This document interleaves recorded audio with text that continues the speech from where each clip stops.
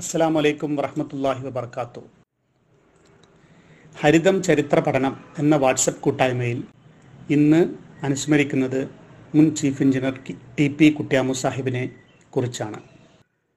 ഈ കൂട്ടായ്മയിലെ ചെയർമാനായ Rahman Thalangadi Sahib, general secretary T P. Mammu Sahib, treasurer and program coordinator O.K. Samad Sahib എന്നിവരോടൊപ്പം ഈ കൂട്ടായ്മയിലെ മുഴുവൻ അംഗങ്ങളോടും എന്നെ ക്ഷണിച്ചതിൽ ഞാൻ ആദ്യമേ കൃതജ്ഞത അറിയിക്കുന്നു. ഇങ്ങനെ ഒരു അവസരം ലഭിച്ചതിലും സർവശക്തനായ അള്ളാഹുവിനെ ഞാൻ സ്തുതിക്കുന്നു. ഹരിതം ചരിത്ര പഠനം വാട്സപ്പ് കൂട്ടായ്മയിൽ ഒരുപാട് മഹൽ വ്യക്തികളെ കുറിച്ചിട്ടുള്ള അനുസ്മരണങ്ങളെല്ലാം നടക്കുകയുണ്ടായി. അതിൽ ഇന്നത്തെ വിഷയം ടി.പി. കുട്ട്യാമു സാഹിബിനെ കുറിച്ച് സംസാരിക്കുക എന്നുള്ളതാണ്. ഈ ഗ്രൂപ്പിലുള്ള ഒരുപാട് കഴിവും തഴക്കവും പഴക്കവുമുള്ള, എന്നെക്കാളും ഒരുപാട് അറിവും വിവരവുമുള്ള, വലിയ പാണ്ഡിത്യമുള്ള ഒരു വലിയ ഗ്രൂപ്പാണ് ഇത് എന്ന് എനിക്ക് ഗ്രൂപ്പ് അന്വേഷിച്ചപ്പോഴും ഇതിൽ പങ്കെടുത്തപ്പോഴും എല്ലാം മനസ്സിലായിട്ടുണ്ട്. അപ്പോൾ കുട്ട്യാമു സാഹിബിനെ കുറിച്ച് ധാരാളം അറിയുന്ന ആൾക്കാർ തന്നെയായിരിക്കും ഇതിലുള്ളതും. എന്നിരുന്നാലും എനിക്കറിയുന്ന കുറച്ച് കാര്യങ്ങൾ ഞാനിവിടെ വിവരിക്കാം. C.H. മുഹമ്മദ് കോയ സാഹിബ് കുട്ട്യാമു സാഹിബിനെ കുറിച്ച് പറഞ്ഞത് കേരളത്തിൻ്റെ ഷാജഹാൻ എന്നായിരുന്നു. ഞങ്ങൾക്കെല്ലാവർക്കും അറിയുന്നത് പോലെ തലശ്ശേരി സ്റ്റേഡിയം പള്ളി, കോഴിക്കോട് പാളയം പള്ളി, തിരുവനന്തപുരം പാളയം പള്ളി, ഇങ്ങനെ ഇൻഡോ സാരസൻ ശില്പങ്ങളുടെ ഒരു കഴിവ് തന്നെ തെളിയിച്ചുകൊണ്ട് കേരളത്തിലെ പള്ളികളുടെ ഒരു ആർക്കിടെക്റ്റായി മൂപ്പറും മാറുകയാണ് ഉണ്ടായിരുന്നത്. ഈ കുട്ട്യാമു സാഹിബിനെ കുറിച്ച് പറയുമ്പോൾ എല്ലാവർക്കും അറിയുന്നത് ചീഫ് എഞ്ചിനീയർ എന്നുള്ളതിന് ഉപരി അദ്ദേഹം ഒരു സോഷ്യൽ എഞ്ചിനീയറും കൂടി ആയിരുന്നു എന്ന് ഞങ്ങൾ ഓർക്കേണ്ടതുണ്ട്. എന്തുകൊണ്ടെന്നാൽ കുട്ട്യാമു സാഹിബ് അദ്ദേഹത്തിൻ്റെ ജീവിതശൈലി തന്നെ തലശ്ശേരിയിലെ അദ്ദേഹത്തിൻ്റെ കർമ്മമണ്ഡലത്തിൽ തലശ്ശേരി മുസ്ലിം അസോസിയേഷൻ എന്ന ഒരു ഇസ്ലാമിക് ലൈബ്രറി 1964 തന്നെ ആരംഭിച്ചിരുന്നു. അത് ഇന്നും ആ അസോസിയേഷനും ലൈബ്രറിയുമെല്ലാം നടന്നുകൊണ്ടിരിക്കുന്നുണ്ട്. അതിൻ്റെ 5-6 വർഷം പ്രസിഡൻ്റായി അസോസിയേഷനെ പരിപാടികൾ നടത്താനും അസോസിയേഷൻ്റെ പ്രസിഡൻ്റായിരിക്കുവാനും എനിക്ക് ഭാഗ്യം ലഭിച്ചിട്ടുണ്ട്. കൂടാതെ മലബാർ മുസ്ലിം അസോസിയേഷൻ എന്ന് പറഞ്ഞ് മദ്രാസ് എഗ്മോറിൽ ഒരു സംഘടനയുണ്ട്. തിരുവനന്തപുരത്ത് മുസ്ലിം അസോസിയേഷൻ ഉണ്ട്. പിന്നെ മുസ്ലിം സർവീസ് സൊസൈറ്റി MSSൻ്റെ ഫൗണ്ടർ മെമ്പറായിട്ട് പോലും കുട്ട്യാമു സാഹിബ് ഉണ്ടായിരുന്നു എന്ന് ഞങ്ങൾ ഓർമ്മിക്കേണ്ടതുണ്ട്. പിന്നീട് കുട്ട്യാമു സാഹിബ് സത്യത്തിൽ ഒരുപാട് മേഖലകളിൽ പ്രവർത്തിച്ചിട്ടുണ്ടെങ്കിലും അദ്ദേഹം കാലിക്കറ്റ് യൂണിവേഴ്സിറ്റിൻ്റെ സിൻഡിക്കേറ്റ് മെമ്പറായിരുന്നു, സ്റ്റേറ്റ് പ്ലാനിംഗ് ബോർഡ് അംഗമായിരുന്നു. ഈ നിലയിലും കൂടി വർക്ക് ചെയ്തിരുന്നു. പിന്നെ ഞങ്ങൾക്കെല്ലാവർക്കും അറിയുന്നത് പോലെ ചന്ദ്രികേൻ്റെ മാനേജിംഗ് എഡിറ്ററായിട്ടും അദ്ദേഹം പ്രവർത്തിച്ചിരുന്നു. പിന്നെ കുട്ട്യാമു സാഹിബിനെ കുറിച്ചിട്ട് അദ്ദേഹത്തിൻ്റെ ജീവിതത്തെക്കുറിച്ച് പറയുകയാണെങ്കിൽ അദ്ദേഹം 1935 ബ്രിട്ടീഷ് ഭരണകാലത്ത് തലശ്ശേരി നാഷണൽ ഹൈവേ പാലം പണിയുമ്പോഴാണ് കുട്ട്യാമു സാഹിബ് ആദ്യമായി ജോലിയിൽ പ്രവേശിച്ചത്. മദ്രാസ് ഗിണ്ടി എഞ്ചിനീയറിംഗ് കോളേജിൽ നിന്ന് എഞ്ചിനീയറിംഗ് ബിരുദം നേടിയതിന് ശേഷമായിരുന്നു ഈ ജോലിയിൽ അദ്ദേഹം പ്രവേശിച്ചത്. പിന്നീട് മദ്രാസ് സ്റ്റേറ്റിലെ എക്സിക്യൂട്ടീവ് എഞ്ചിനീയറും സൂപ്രണ്ട് എഞ്ചിനീയറുമായി അദ്ദേഹം ജോലിയിൽ പ്രവേശിച്ചു. അന്നത്തെ മദ്രാസ് എന്ന് പറഞ്ഞാൽ ആന്ധ്രയും മദ്രാസും കൂടി ഒന്നിച്ചിട്ടുള്ള മദ്രാസ് പ്രസിഡൻസി ടൗണിൽപ്പെട്ട ഒരു വിശാലമായ പ്രസിഡൻസി ടൗൺ ആയിരുന്നു മദ്രാസ്. നാഗാർജുന അണക്കെട്ടിൻ്റെ നിർമ്മാണ ജോലി അദ്ദേഹമായിരുന്നു വഹിച്ചുകൊണ്ടിരുന്നത്. മാത്രമല്ല തമിഴ്നാട്ടിലെ ആലിയാർ പ്രോജക്റ്റ് അതിൽ മേൽനോട്ടം വഹിച്ചിരുന്നത് ടി.പി. കുട്ട്യാമു സാഹിബായിരുന്നു. തമിഴ്നാട്ടിലെ ജനങ്ങൾ ഒരുപാട് സ്നേഹിച്ചിരുന്നു, ആദരിച്ചിരുന്നു. അതുകൊണ്ട് തന്നെ ഒരു ചെറു പട്ടണത്തിന് കുട്ട്യാമു നഗർ എന്ന് പേരിടുകയും അത് ഇന്നും നിലനിൽക്കുകയും ചെയ്യുന്നുണ്ട്.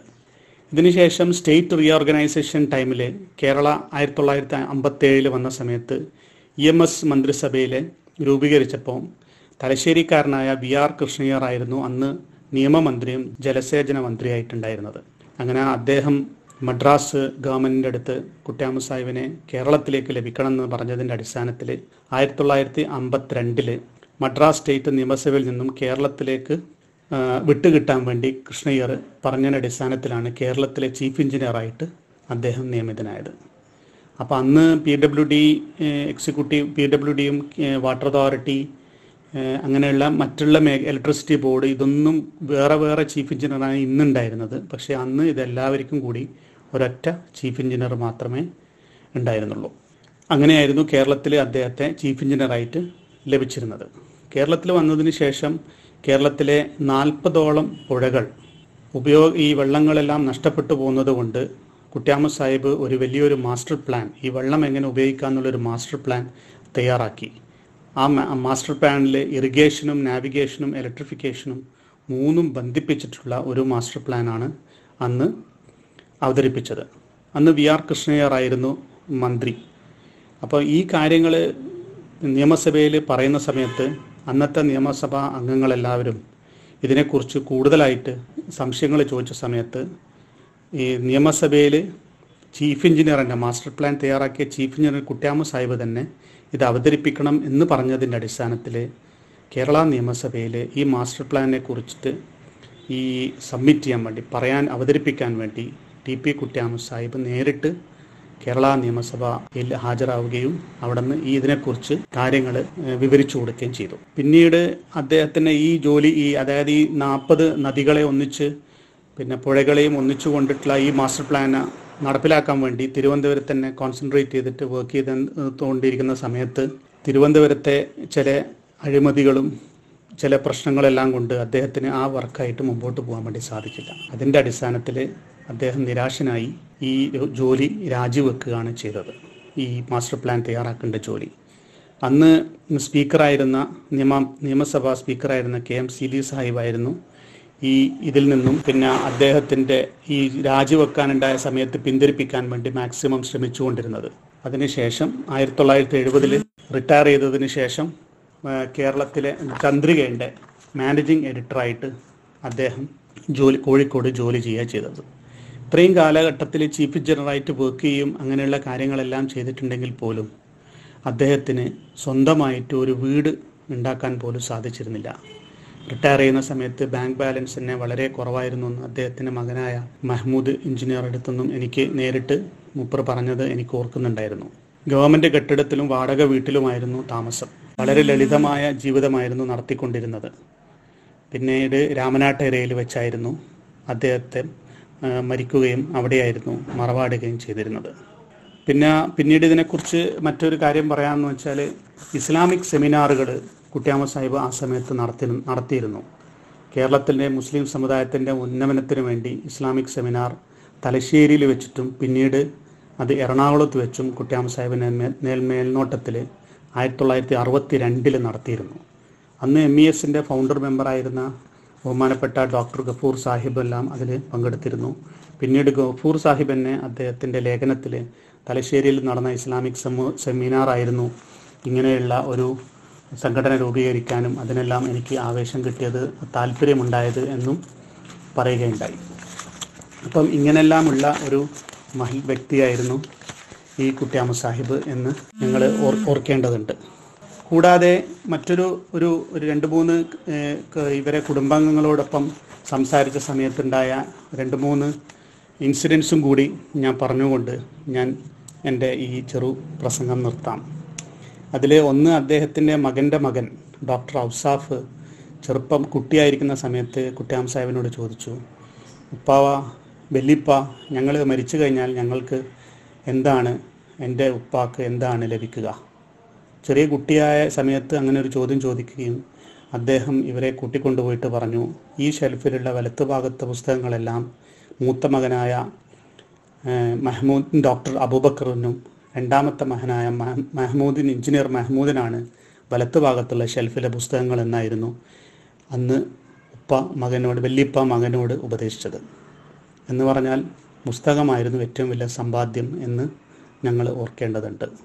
രണ്ടാമത്തെ ഒരു ഇൻസിഡൻറ്റ് എന്താണെന്ന് പറഞ്ഞാൽ, അദ്ദേഹത്തിൻ്റെ മകൻ അബൂബക്കർ ഡോക്ടർ MBBS പഠിക്കുന്ന സമയത്ത് പുസ്തകം വായിക്കുന്നതിന് എക്സാമിന് മുമ്പായിട്ട് ഷെർലോക്ക് ഹോംസ് എന്ന് പറഞ്ഞ ഒരു നോവൽ വായിച്ചുകൊണ്ട് നഫീസത്തിലെ കോഴിക്കോട്ടെ വീട്ടിൽ വെച്ച് വായിച്ചുകൊണ്ടിരിക്കുമ്പോൾ കുട്ട്യാമ സാഹിബ് നിലയിലേക്ക് കയറി വന്നു. അപ്പോൾ ഈ അക്കാഡമിക് ബുക്സ് പഠിക്കാതെ ഇങ്ങനെയുള്ള നോവൽ വായിക്കുന്നതിനെ കൊണ്ട് ആ പുസ്തകം മറച്ചു വെച്ചതിനാൽ എന്താണ് മറച്ചു വെച്ചതെന്ന് കുട്ട്യാമ സാഹിബ് അല്ലെങ്കിൽ ഉപ്പ ചോദിച്ചു. അപ്പോൾ ഈ ഷെർലോക്ക് ഹോംസിൻ്റെ പുസ്തകം കണ്ട സമയത്ത് പറഞ്ഞു, ആ ശരി, നീ ഇത് വായിച്ചോളൂ, കുഴപ്പമില്ല എന്ന് പറഞ്ഞ് താഴോട്ട് ഇറങ്ങിപ്പോയി. അപ്പം ഡോക്ടർ അബൂബക്കർ മകൻ വിചാരിച്ചു എന്തുകൊണ്ടാണ് ഇങ്ങനെ പറഞ്ഞതെന്ന് വിചാരിച്ചു. വീണ്ടും താഴെ പോയി അന്വേഷിച്ചു, എന്തുകൊണ്ടാണ് ഉപ്പ എന്നെ ശാസിക്കാതെ ഇങ്ങനെ വായിച്ചോ എന്ന് പറഞ്ഞത്. അപ്പം അതിന് മറുപടി, വായനാശീലം നല്ലതാണ്, നീ കഥ ബുക്കുകളും നോവലുകളും വായിച്ചോളൂ, നാളെ നീ ക്ലാസിക് വായിക്കും, പിന്നീട് അക്കാഡമിക് ബുക്സ് വായിക്കും, നീ ഒരു നല്ല വ്യക്തിയാവും, അതുകൊണ്ട് വായന നല്ലതാണ്, അതുകൊണ്ടാണ് ഞാൻ നിന്നോട് വായിക്കാൻ സമ്മതം തന്നതെന്നായിരുന്നു മറ്റൊരു എക്സാമ്പിൾ. മൂന്നാമതുള്ള ഒരു കാര്യം എന്താണെന്ന് പറഞ്ഞാൽ, തിരുവനന്തപുരം ചന്ദ്രശേഖർ നായർ സ്റ്റേഡിയത്ത് ഫുട്ബോൾ ഫൈനൽ നടക്കുകയായിരുന്നു, ഫെഡറേഷൻ കപ്പ് ഫുട്ബോൾ ഫൈനൽ. അന്ന് ചീഫ് ഗസ്റ്റായിട്ട് അന്ന് ഈ കളി കാണാൻ വേണ്ടി മുപ്പറ മക്കൾ മെഹ്മൂദും അബൂബക്കറും കൂടി സ്റ്റേഡിയത്തിലേക്ക് വളരെ ബുദ്ധിമുട്ട് വെയിലുകൊണ്ട് ഗാലറീൻ്റെ ഒരു മൂലയിൽ ഇരിപ്പിടം കിട്ടി, ഏറ്റവും ടോപ്പ് കോർണറിൽ. അന്ന് വളരെ കഷ്ടപ്പെട്ട് ഉച്ചഭക്ഷണമൊന്നും കഴിക്കാതെയായിരുന്നു സീറ്റ് സംഘടിപ്പിച്ചത്.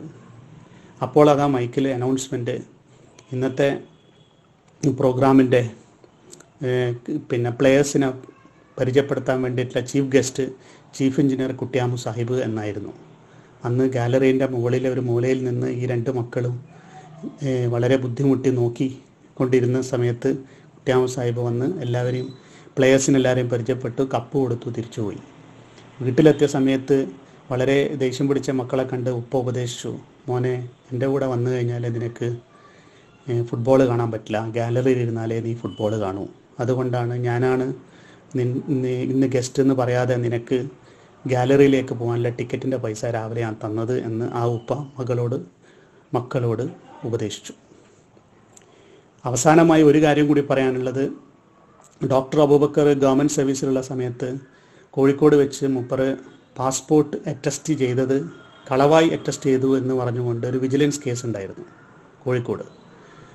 കേസുണ്ടായ സമയത്ത് അതിലെ പാസ്പോർട്ടിൻ്റെ ട്രാവൽ ഏജൻറ്റ് ഒന്നാം പ്രതിയും ഇത് അറ്റസ്റ്റ് ചെയ്ത ഗവൺമെൻറ് സർവീസിലെ ഗസറ്റഡ് ഓഫീസറായ ഡോക്ടർ അബൂബക്കർ ആയിരുന്നു രണ്ടാം പ്രതി. അപ്പോൾ യഥാർത്ഥ ആളല്ല, മറ്റൊരാളെയാണ് ഒപ്പിട്ടതെന്നായിരുന്നു അബൂബക്കർ ഡോക്ടർക്കെതിരെയുള്ള പരാതി. കൂട്ടിൽ കയറി സമൻസ് കിട്ടി കോടതിയിൽ ഹാജരായ അബൂബക്കർ ഡോക്ടർ പേര് പറഞ്ഞ സമയത്ത് ജഡ്ജി ചോദിച്ചു, നിങ്ങളെ ഫാദറെ പേരെന്താണ്? അപ്പം പറഞ്ഞു TP കുട്ടിയാമു. അപ്പം ജഡ്ജി വീണ്ടും ചോദിച്ചു, are you a son of TP Kuttiyamu? അപ്പം ഈ മകൻ പറഞ്ഞു അതെ. അപ്പോൾ പ്രോസിക്യൂട്ടറെ മുഖത്ത് നോക്കി ജഡ്ജി പറഞ്ഞു, ഇദ്ദേഹം കുട്ടിയാമു സാഹിബിൻ്റെ മകനാണ്, ആണെങ്കിൽ he will never say lie. ഇദ്ദേഹം കുട്ടിയാമു സാഹിബിൻ്റെ മകനായതുകൊണ്ട് ഇയാൾ ഒരിക്കലും കളവ് പറയില്ല എന്ന് പറഞ്ഞുകൊണ്ട് മകനായ അബൂബക്കർ ഡോക്ടറെ കൂട്ടിൽ നിന്നും താഴോട്ടിറക്കി ഈ കേസ് അദ്ദേഹത്തിന് അനുകൂലമായി കേസിനെ അദ്ദേഹത്തിൽ നിന്നും ശിക്ഷിക്കാതെ വെറുതെ വിടുകയാണ് ചെയ്യേണ്ടായിരുന്നത്. എന്ന് പറഞ്ഞാൽ അത്രക്കും ഇൻറ്റഗ്രിറ്റി ആ സമയത്ത് ഉണ്ടായിരുന്നു. ഈ സമയത്തായിരുന്നു ഞാൻ ഓർക്കുന്നത് ജവഹർലാൽ നെഹ്റു ഇന്ദിരാഗാന്ധിക്ക് അയച്ച കത്തുകളും ആ കത്തുകളെ സമാഹാരത്തിൽ കുറിച്ച് ഇറക്കിയ പുസ്തകങ്ങളെക്കുറിച്ചൊക്കെ ഓർക്കുന്നത് പോലെ ഈ മക്കളെടുത്ത് ഈ ഉപ്പ പറഞ്ഞ ഇത്തരം കഥകളെല്ലാം ഇന്നത്തെ തലമുറക്ക്, പുത്തൻ തലമുറക്ക്, ഞങ്ങളെപ്പോലത്തെ ആൾക്കാർക്കെല്ലാം ഒരു നല്ല വ്യക്തി എന്നുള്ള അറിയാനും തീരുമാനിക്കാനുമുള്ള ഒരു ദിശാബോധം ഇതിൽ നിന്നും ഉടലെടുക്കട്ടെ എന്നും കൂടി മനസ്സിലാക്കാൻ വേണ്ടി മാത്രമാണ് ഞാൻ ഇങ്ങനെയുള്ള 2-3 കഥകൾ എൻ്റെ ഇടയിൽ പറഞ്ഞത്.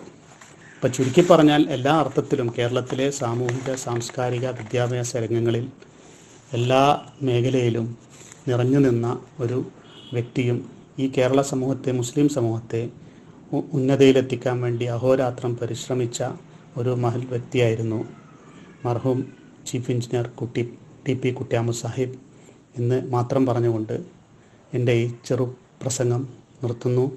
അസ്സലാമു അലൈക്കും. ജയ് ഹിന്ദ്.